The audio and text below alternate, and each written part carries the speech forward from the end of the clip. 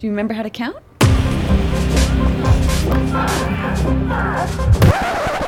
T squared. T squared. T squared. T squared.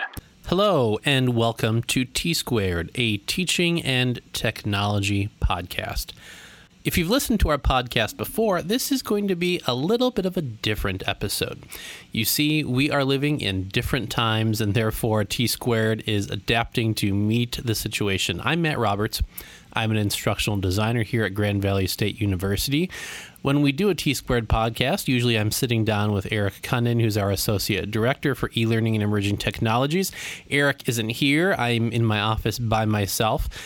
One thing that is not different, T Squared usually involves a cup of coffee at the start of the episode, and I am sitting here with my cup of coffee, although I will admit it is coffee from the dreaded office coffee machine. But I thought I needed to have a cup of coffee in order to do this the right way. So hopefully when you're listening to this, the coronavirus, COVID-19, all of those will be a distant memory. However, I have a feeling that there are a lot of you out there at Grand Valley State University, but also throughout the internet and the world who are looking for some guidance and some insight about how to teach with technology as a result of what we're doing to help combat this global pandemic. I thought maybe T Squared should ramp up and maybe produce a series of short, focused little podcast bites to help send out some information. I know that here on campus where we are at, I don't think we have a shortage of information. By my count, we have at least probably about a dozen web pages that are focused on faculty in some way, providing them information about how to teach online as a result of moving online to fight the coronavirus. Every day it seems like there's more and more Google Docs and blog posts with information out there. I think we might be at the point where we are reaching information saturation, and it's not a question of having enough information, it's trying to figure out what to focus on. So what I thought I'd do is, at least in this first micro episode of T Squared, is just to offer a little bit of advice on one particular topic. Here at Grand Valley, we are having a lot of faculty who have never taught online and really not used a lot of technology before in their teaching suddenly need to do so as a result of campus physically closing. For us here, it was just going to be about 2 weeks, and we received word just yesterday, I think it was, or maybe the day before, that campus will be closed effectively through the end of this winter semester. Even if we're able to start teaching face-to-face classes at the end of that, we still have a semester that we need to finish right here. A lot of faculty who are in this situation of doing this all for the first time, and really even a lot of faculty that I've met who do have some experience to using technology in the teaching, they are trying to, as quickly as possible, shift what they're doing from face-to-face instruction to online. Now, one of the things that I'm saying, and my colleagues are saying as often as we can, is that please don't think about this situation as preparing to teach an online class. When we work with faculty to teach online classes, we try to have as much lead time as possible. We're talking 6 to 9 months before the start of the semester. We work with them through formal training. We work with them one-on-one in order to make sure that their online or their hybrid course really is up to best practices. But that is not the reality of the situation that we're in right now. This is not online teaching. This is crisis response teaching. So there's a lot of advice that I'm giving out to faculty that is about making the situation work. However, I'm starting to see a lot of things that faculty are doing that I think it would be great to discourage them from happening. And let me give just a couple of examples. A lot of our faculty here are now for the first time having exposure to the tool that we have that we use for web conferencing, simultaneous synchronous meetings. It's Blackboard Collaborate Ultra. There are other tools out there. I think the tool Zoom is becoming very popular. These tools and many others like it allow you to meet many people all together in one virtual place and do text chat, audio chat, and video chat. I'm seeing a lot of faculty who are using Collaborate, who are using Zoom, and the first thing they say is, you know what? My class used to meet Monday, Wednesday, Friday at 1 o'clock until 1:50. We are going to use Zoom, we are going to use Collaborate, and we're now going to meet online Monday, Wednesday, Friday from 1 to 1:50. In other words, they're trying to use the technology tools to directly recreate the thing they've lost, the on-campus in-person experience. If you're out there in Podlandia and you are still trying to figure out how you're going to respond in your own teaching, in your own courses, I would really strongly discourage you from following this model. And here's why. It's not a technical reason. It's not a problem with Blackboard Collaborate. It's not a problem with Zoom. I think it's a practical problem with thinking that in this crisis response situation, you can just hold your class virtually at the same time, but in a different place than you used to. I'm a big advocate for faculty reaching out to their students, asking them a few simple questions about what their students' experiences are to help inform the choices that faculty are making to adjust their teaching. When you do that, you will find a lot of things might be different from you expect.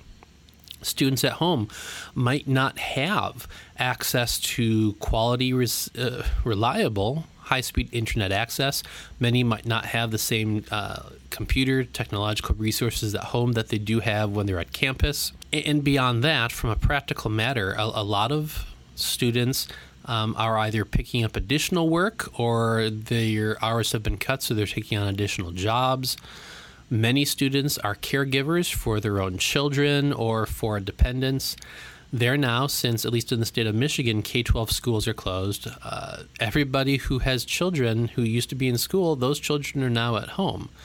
And the simple fact is, if you think that the best way for you to keep teaching is to have your class online at the same time you did in seat, not only do you not have access to that physical classroom, that time isn't even really yours anymore.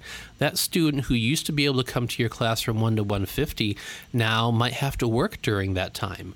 Or maybe that student has 3 kids at home that they have to oversee the schooling for. You can't think about reaching out and teaching your classes at the same time that you did before. So what do you do about that? Well, if you do still want to do synchronous online classes, maybe one thing you do is you reach out to your students and you figure out where do they have gaps in their schedules. Maybe you shift and you have class at a different time. Or instead of meeting all together synchronously 3 days a week, maybe what you do is you only meet once a week. And you find other ways to handle the material that you would be teaching the rest of the week. Things like recording videos, for example, or designing other learning experiences for students. So, first big tip of the day is don't try to lock students into the same time, even if they're not on campus, because from a practicality situation, it might not work. Okay, the second thing is very similar. I'm also seeing faculty who are in the situation of giving exams or tests, and they're trying to use that same class time like they would before to administer the test. So expecting students to be available during the test time, 1 to 1:50, to take a test or an exam.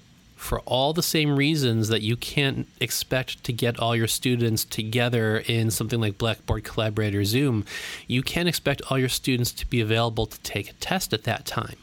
When I'm giving advice to faculty, I and my colleagues are saying things like, instead of giving a test that's only available for 75 minutes, stretch it out to the course of a whole day or a couple of days so that students have the flexibility to take that test within that time window. Now, we are a Blackboard institution. Blackboard allows you to still put a time limit on how long students can take a test. That's still an all right consideration, but I'm also suggesting that faculty think about the challenges students might be facing. Think about how strange this situation is. And when you set up the parameters and requirements for a test, be gracious. Take into account that problems can and probably will happen, and that student anxieties are running higher than normal.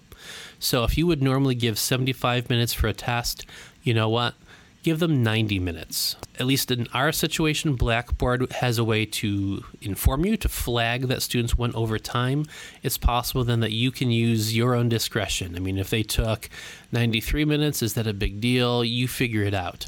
But as much as possible, in the situations where you are asking students to perform, like in a test, build in grace. That helps it be easier for students who are struggling learning in an environment that they didn't necessarily choose to learn in, but it also frankly makes things easier for you as a faculty member, because now instead of possibly having a bunch of nervous students who send you a flood of emails up front because of problems they're having, the little bit of grace that you're building in is going to help make it all easier, so that I'm fingers crossed, you can't see it, but I'm crossing fingers, that hopefully you're not going to have as many problems to handle after the fact. Okay, so this has been a micro episode of T Squared, a teaching and technology podcast. I'm hoping to be back in front of you, or wherever I am, near you, in your earbuds soon. Hopefully we'll be able to get Eric in here and maybe some of our other e-learning staff to help give you advice, suggestions, tips, and best practices for how to survive teaching during the time of COVID-19, but not just how to survive, but hopefully how to develop and deliver excellent learning experiences for your students. Stay safe.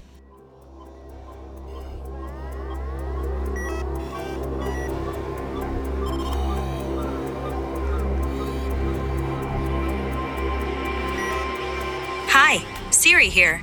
T Squared, a teaching and technology podcast, is a production of Grand Valley State University's e-learning and emerging technologies team. Our theme music is from Bill Ryan and the Grand Valley State University New Music Ensemble.